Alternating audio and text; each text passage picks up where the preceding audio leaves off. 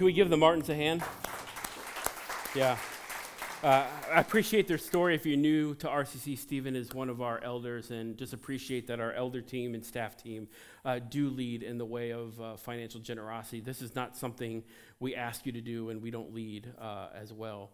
Hey, before I start my sermon, I want to bring up somebody that has been a huge help in helping our church be financially generous. So I want you to give a big hand for Lisa Baker. I'm going to invite her to come up.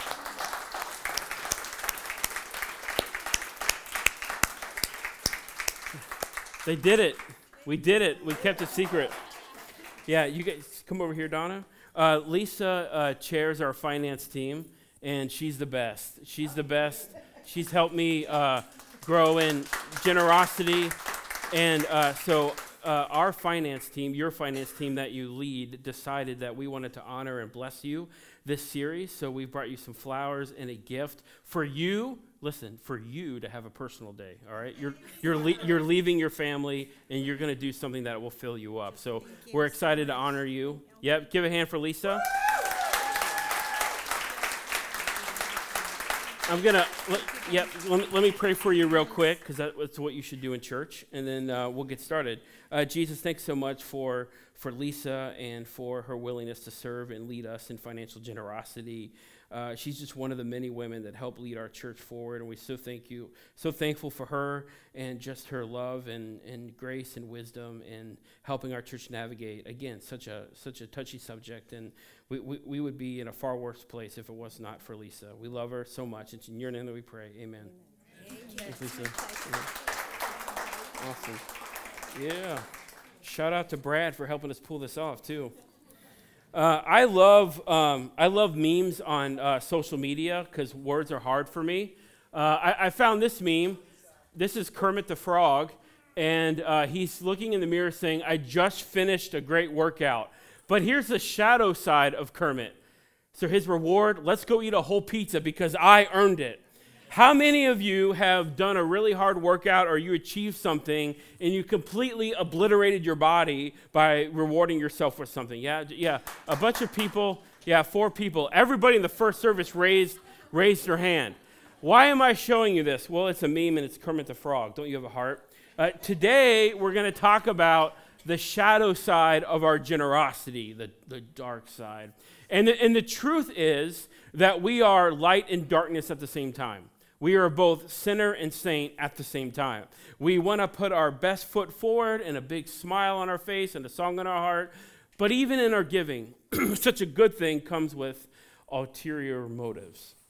Now, if you've been tracking with us, whether here or watching online, you know that we've been talking about a wealthy church in Corinth, and there's a need in Jerusalem. And so Paul writes to a bunch of the churches in the first century, hey, here's the deal. There's a church in Jerusalem. There's a famine. Poverty has paralyzed this church. Would you guys do some sort of a generosity challenge? And it's Paul. He's a high D. He's a driver. So he's like, I don't care if it's 90 days or Sunday. I'm sending somebody your way. Please give them money to help out your brothers and sisters in Jerusalem. But their shadow side was appearing. You ever said this? Oh, I forgot to pay that bill. The check's in the mail, right? Oh, I forgot to pay my student loan online. Yeah, Sally Mae, she's not going to let you forget, right? As I've come to find out more times than 1 or 5. So you can't use that line, right? Well, the church in Corinth was wealthy. We might say upper middle class. These families can go on vacation every year. There's always food in the fridge. They never have to worry where their next meal is coming from. And yet, they talk a big game about generosity, but don't actually follow through. And so what Paul is pastorally going to do with us and the church in Corinth in the same letter is remind them, hey, there's another church that's in a different financial bracket that has committed to giving, and they actually gave.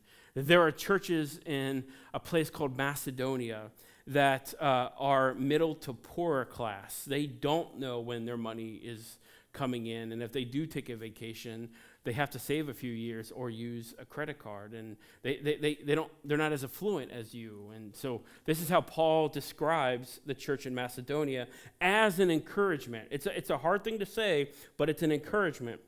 He says in 2 Corinthians 8, 1 through 4, now, brothers and sisters, talking to the church in Corinth, we want you to know about the grace that God has given the Macedonian churches. In the midst of a very severe trial, their overflowing joy and in their extreme poverty welled up in rich generosity. What? For I testify that they gave as much as they were able, even beyond their ability. How does somebody give beyond what's in their bank account? Entirely on their own, they urgently pleaded with us for the privilege of sharing in this service to the Lord's people. Unlike you, Corinth, I got to send a messenger boy to collect money because you forgot. This church, or the churches of Macedonia, were eager to, before I could send them the first century email, they had already sent in their generosity gift.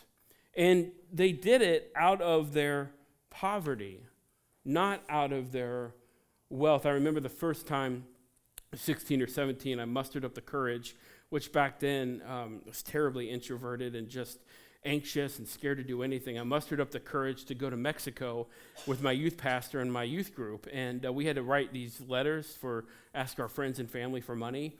And I was like, oh, I got a few uncles that own businesses. I'm gonna break this in. I'm probably gonna make some money. This is great. I'm glad I signed up for this. And Brad just kind of rolled his eyes, and he's like, just because someone has a lot of money doesn't mean they're generous. And that guy was stinking right. He was right. The most generous people when I went to Mexico were my family members who made as much or less than what my parents made. And we didn't grow up very, very wealthy. Why? Why is that? Here's why. Here's what generosity and faith is so weird. Because generosity is not about our means. It's about our mindset. You can have a lot of dollars in your bank account. You can have next to nothing in your bank account. But the difference between you stepping into generosity, your profiles, is not your amount, it's your mindset. It's this idea that, do I really believe that Jesus has a kingdom and my financial dollars can be used to move it forward to reach people who are burned out on religion, tired of poor decision making, completely broken, and could find RCC to be a place where they can come and rest, ask their questions, and find community. This is why we talked about last week with J.K. Rowling in her book deal with Harry Potter. She got pulled off of the billionaire list because she kept giving too much of her wealth away. And you might think, well, if I was a billionaire, I'd give a lot of money. No, you wouldn't. And here's why. It's about the mindset and not the means. So if you practice generosity when you're making, $8-10 at McDonald's or whatever they pay people now, I don't know, and you practice it now, right? When you're 15, 16, you start working at Market Basket. Oh yeah, we're hitting home, baby, aren't we? A lot of our students, I see you working at Market Basket. I mean, texting and putting away bread. But when you start working, that's when you can start we can start practice financial generosity. So whether you work for Market Basket or in your 30s, 40s, or 50s, you own several Market Baskets, the propensity for you to give comes out of your mindset and not your means. So how did this church in Macedonia give? Well, it was possible because the grace that God had given the Macedonian churches. And I don't understand it, and I'm okay saying that. I don't have all the answers, but there's a grace applied to folks who step into financial generosity that is not applied or given to other people that do not. In other words, there are things that you're going to learn about yourself, there are things that you're going to learn about Jesus, about relationships and other people that only come if you put in the practice of stepping into having the mindset to be generous. And look at what Paul says in 2 Corinthians 8:7. He says, since you excel in everything, so this church is crushing it, right? You excel in faith, so you believe in Jesus, you're strong in your faith. In speech, you actually invite your friends to church and talk about your faith at work, at home, on the ball field. You're excelling in your knowledge, so you know the scriptures cognitively, so you're not, like a ship tossed back and forth, whatever culture says you believe. And then he says, you're excelling in complete earnestness and in love that we've kindled in you. See to it, Corinth, that you also excel in the grace of giving. You know, so many times I've heard over the 15 years I've been in ministry, and even as a kid, right? Well, I don't give, but I serve a lot. I don't give, but I lead a life group. I don't give, but like, I don't want to be in that room when you tell Paul that, right? Because giving is part of a spiritual muscle that you have to work out, like opening your life in a life group, which we'll talk about in 15 minutes or 10, like serving, like inviting your friends. It would sort of be the same, and I hope this doesn't sound weird, it'd be sort of the same thing as like, I give, so that's why I don't join a life group. Like, public, what are you talking about? Like, the spiritual life is a full body experience. It's heart, soul, mind, body, and strength. It's everything about your personhood. And so that's why Paul says, church, you've excelled in so many things. You're doing awesome. I want you to also excel in financial giving. You're already serving. You're already in life groups. You're already doing this and that. Great. But I want you to excel in giving, in your financial generosity. When you came in today, you either sat on this or moved it. I want to encourage you to grab this guy or gal.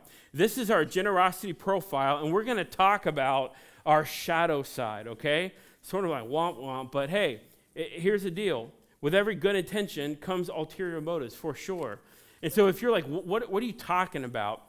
We learned our generosity profile from a website, MyGen for genetic, Gen, mygenprofile.com. You're more than welcome to take it right now. It's 8 questions, 8 statements, and you'll learn your primary and secondary reason for giving, or motivation for giving at least.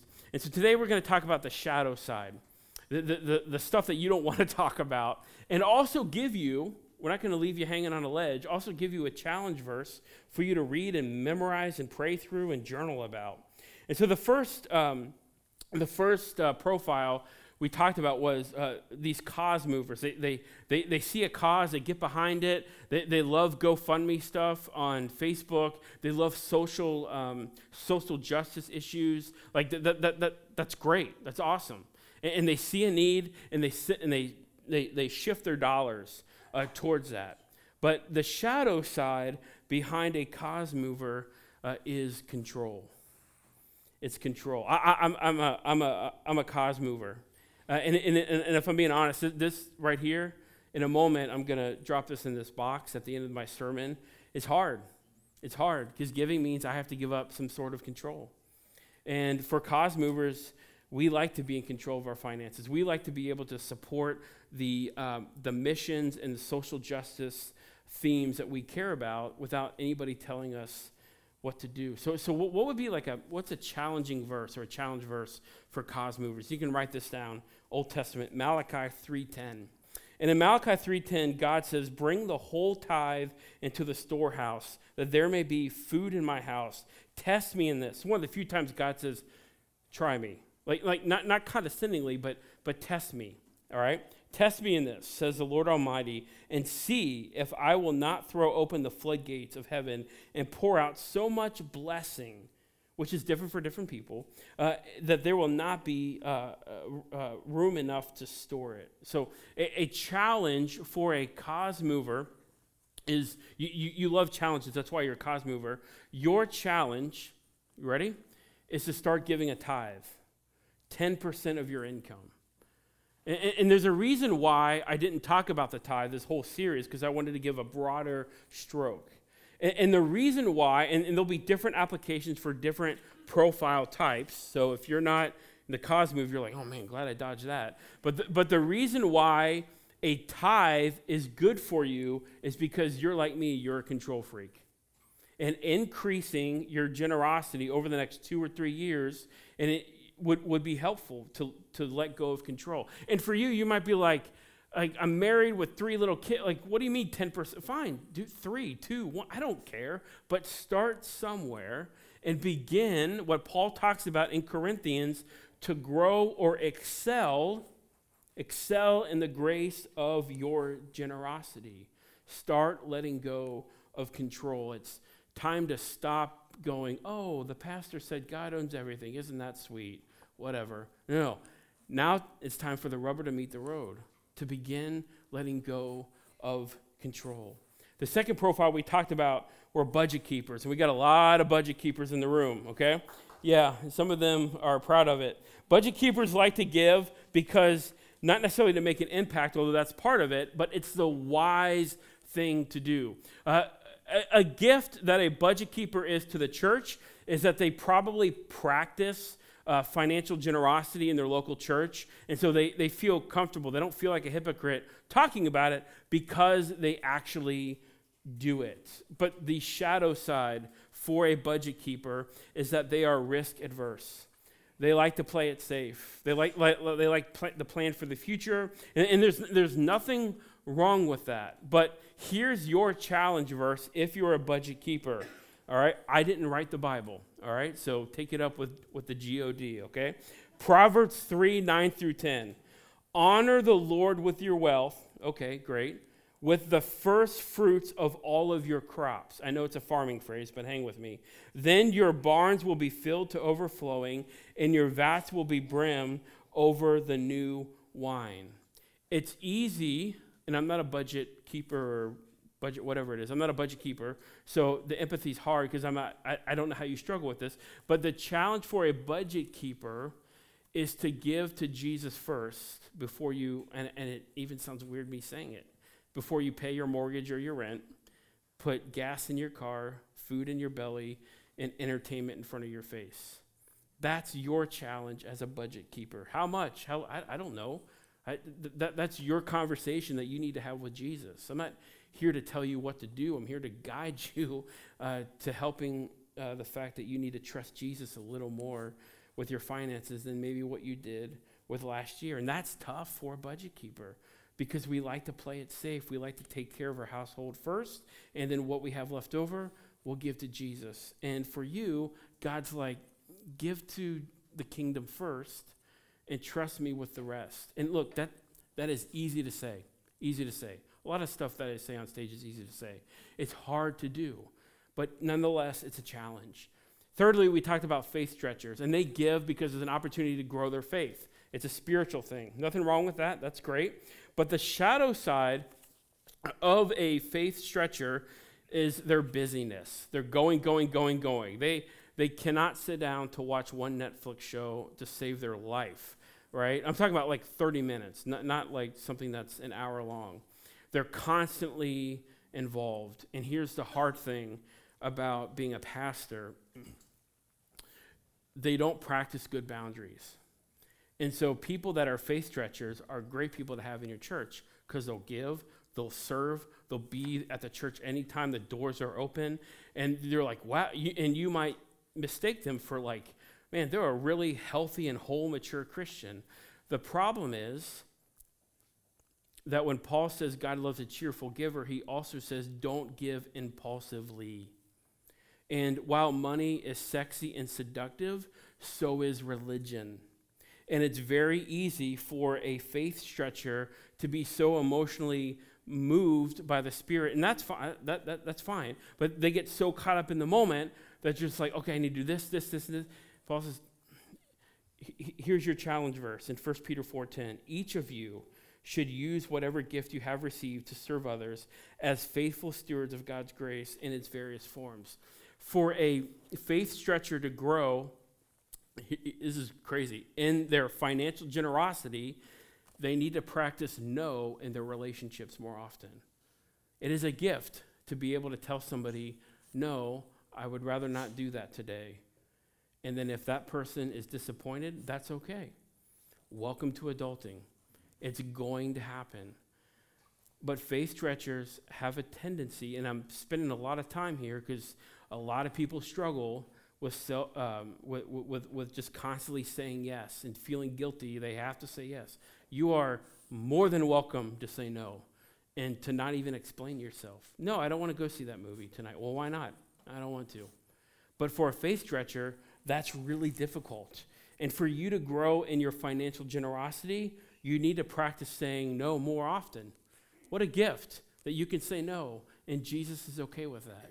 And other people will be disappointed. You know what? That's not your problem. That's your friend's immature, underdeveloped spirit's problem, right? That's not your problem. The next generosity profile are disciplined doers who give out of joyful obedience. This is something you should do, right? You should give, you should go to church, you should serve, you should know the Bible inside and out in the Hebrew and the Greek, and in the Greek Old Testament, which is called the Septuagint, because you are a doer. Here's your shadow side. You are isolated. You're isolated. You do things. Your personality is probably a judger, which means you see things black and white. Religion is very heaven, hell, right, wrong, sinner, saint. You're either in this camp or you're in this camp. And you probably struggle with someone like me because I'm like, well, everyone's in both camps all the time because that's what it means to be human. And so oftentimes people that are disciplined doers get so caught up in going to church every Sunday, reading their Bible, giving, doing all the right, and those are good things. That makes you, helps the Spirit mature you, but you need to grow and excel in your giving. Now check this out. This is what Paul says, or what Jesus says in Matthew 6 in just a second. The way you grow in your giving is actually, you need to get in a life group. Or another way to say this, you need to be known by other humans. Attachment, any psychologist worth their weight will say attachment is one of the things that makes an adult healthy. There's vulnerability, there's trust, there's a willingness to open your life to another human.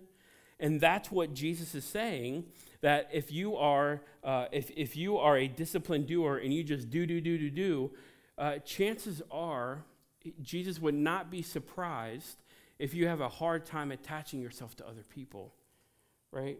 And so for you, Jesus says in 2 Corinthians 5:19 through 20, Matthew's the next group, God has trusted us with the message that people be brought back to him. So Jesus dies, rises again, and he trusts us, regular people. And he goes on to say, so we are Christ's official messengers or ambassadors, if you have a different translation. It is if God were making his appeal through us. Here is what Christ wants us to beg you to do. Come back to God. Paul is saying the gospel is true, but the gospel is transmitted when one person opens their life to another human being that they know, love, and trust. That doesn't happen by just doing a bunch of tasks. That happens when you work out your relational, emotional IQ and begin to trust other people. Great, you know the 4 Greek words for love. So do I. Have you opened yourself up to be loved by other people through vulnerability? That's what the writer of 2 Corinthians, Paul, is saying. For you to increase in your financial generosity, be known by other people in the church. Next are community growers. And these are people that give because everybody should do it. And your shadow side is frustration. Frustration. Why doesn't everybody give? Why doesn't everybody serve? Why doesn't everybody come to church every time the doors are open? And it's easy to judge other people. Sure it is. Makes us feel good about ourselves. But what does Jesus say? Well, in Matthew 6:24, this is your challenge verse. No one can serve 2 masters. Either you will hate the one and love the other, or you'll be devoted to one and despise the other. You cannot serve both God and money. So here's part of what it means, I think, is that if you are a community grower, you think it's the whole church's responsibility to give. Obviously, yes, you are correct. You're not wrong in that. However, if you have a propensity to be frustrated when other people don't meet your standards, and maybe you learned that as a little boy and as a little girl. Maybe you grew up in a violent home and mom and dad were disappointed with you often because you brought home an A- and not an A+. I mean, this stuff can go way back. But Jesus is saying you have an opportunity to be someone that can judge other people for not being where you're at, or you have an opportunity to serve me faithfully through your stewardship in the local church. And though other people might not be where you're at, you could actually pray for them and invest in them and encourage them and show them how you got to where you're at. Jesus says, here's the deal. talking about being judgmental, Jesus makes a very black and white statement right here. You're either going to drown in your own frustration and arrogance, or you're going to drown in the community of love and grace that you show other people. Really, it's up to you. And Jesus himself can't even make you do it. You have to pick for yourself. Lastly, we talked about legacy builders. Legacy builders are that. They give because they want to leave a legacy.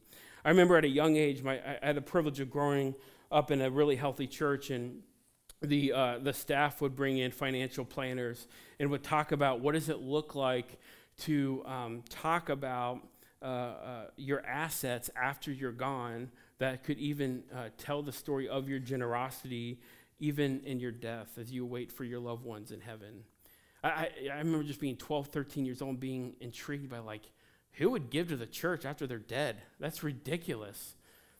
So immature. I mean, at 12, how mature can you be? But that's part of a legacy giver. They want to leave a legacy even beyond the grave. So what could possibly be the shadow side of a legacy builder? Worry. Is the future going to pan out? Will all my investments be there for my family, my friends, my loved ones, my church? Is this really going to happen? I'm doing a lot of good things. I'm saving. I'm crushing my debt. I'm building up my 401k. I have multiple investments. I'm diversifying my portfolio. I'm doing all those things, and yet I still worry about the future. Sure you do. You're human. You're human. And your challenge verse is Matthew 6:33. Jesus says, "Seek first his kingdom." Whoa. That's annoying. Seek first his kingdom, not our own interests, not our country's interests, not our family's interests, not our neighbor's interests, but the interest of Jesus, which is to say his kingdom and what he's about. Seek first his kingdom and his righteousness, and all of these things you worry about in the future will be given to you as well. I'll take care of it. I'll take care of it. This is tough stuff, friends. Again, it's easy to say this, but for many of us, this is where the rubber meets the road. It's an opportunity to grow a little more in our trust of Jesus. Not have more faith, because that's a very demoralizing statement. You need to have more faith. What do you mean? Jesus is my righteousness. He died on a cross. Do I need to squeeze my forehead tighter and believe? No. Jesus will give you all the faith that you need. This is just an opportunity for you to take one step closer in your faith and growing in your generosity. Or as Paul says, to excel in your generosity. Church, I've seen you grow in your faith, in your conversations, in your knowledge of the Bible, but also see to it that you excel in the gift of generosity. We said from week 1 that we believe that God created humanity and that God is a generous God and that God also created us in his image. And so, among other things, but when we express generosity, we show people and tell people, sometimes with our words, but more times than not with our actions, what God is like, and if God is good, or if God is generous, or if God would even want a relationship with somebody that they know. In a moment, I'm going to pray, and we're going to give you an opportunity to commit your 90-day generosity cards. We've got a little box here that you can place them in. We also have volunteers in the back. If you came to give a dollar gift or a check for your weekly offering, you can do so by going to the back. There's volunteers back there that will take it, so you know that it's safe and secure. And you can do that before or after you drop your card in the box. Let me pray for our church, that we might step into this and that Jesus might do something even in our midst. And if you're paralyzed right now and not sure what to do and you need another week to think about it, it's fine. It's fine. This will be here. It's not going away, all right? The pastor will not take this away. And so if you need another week, some time to think about it, do it. Do it. But what a great opportunity for us for the next 90 days to tell a better story. So let's pray, and we'll commit our cards together after I pray. Jesus, we thank you for this series. You, as I said before, you seem to think that our finances are really tied to our heart. That's not really a long run. It's not a long walk. It's pretty close. And there are honestly, Jesus, like there's just a lot of things screaming for our attention.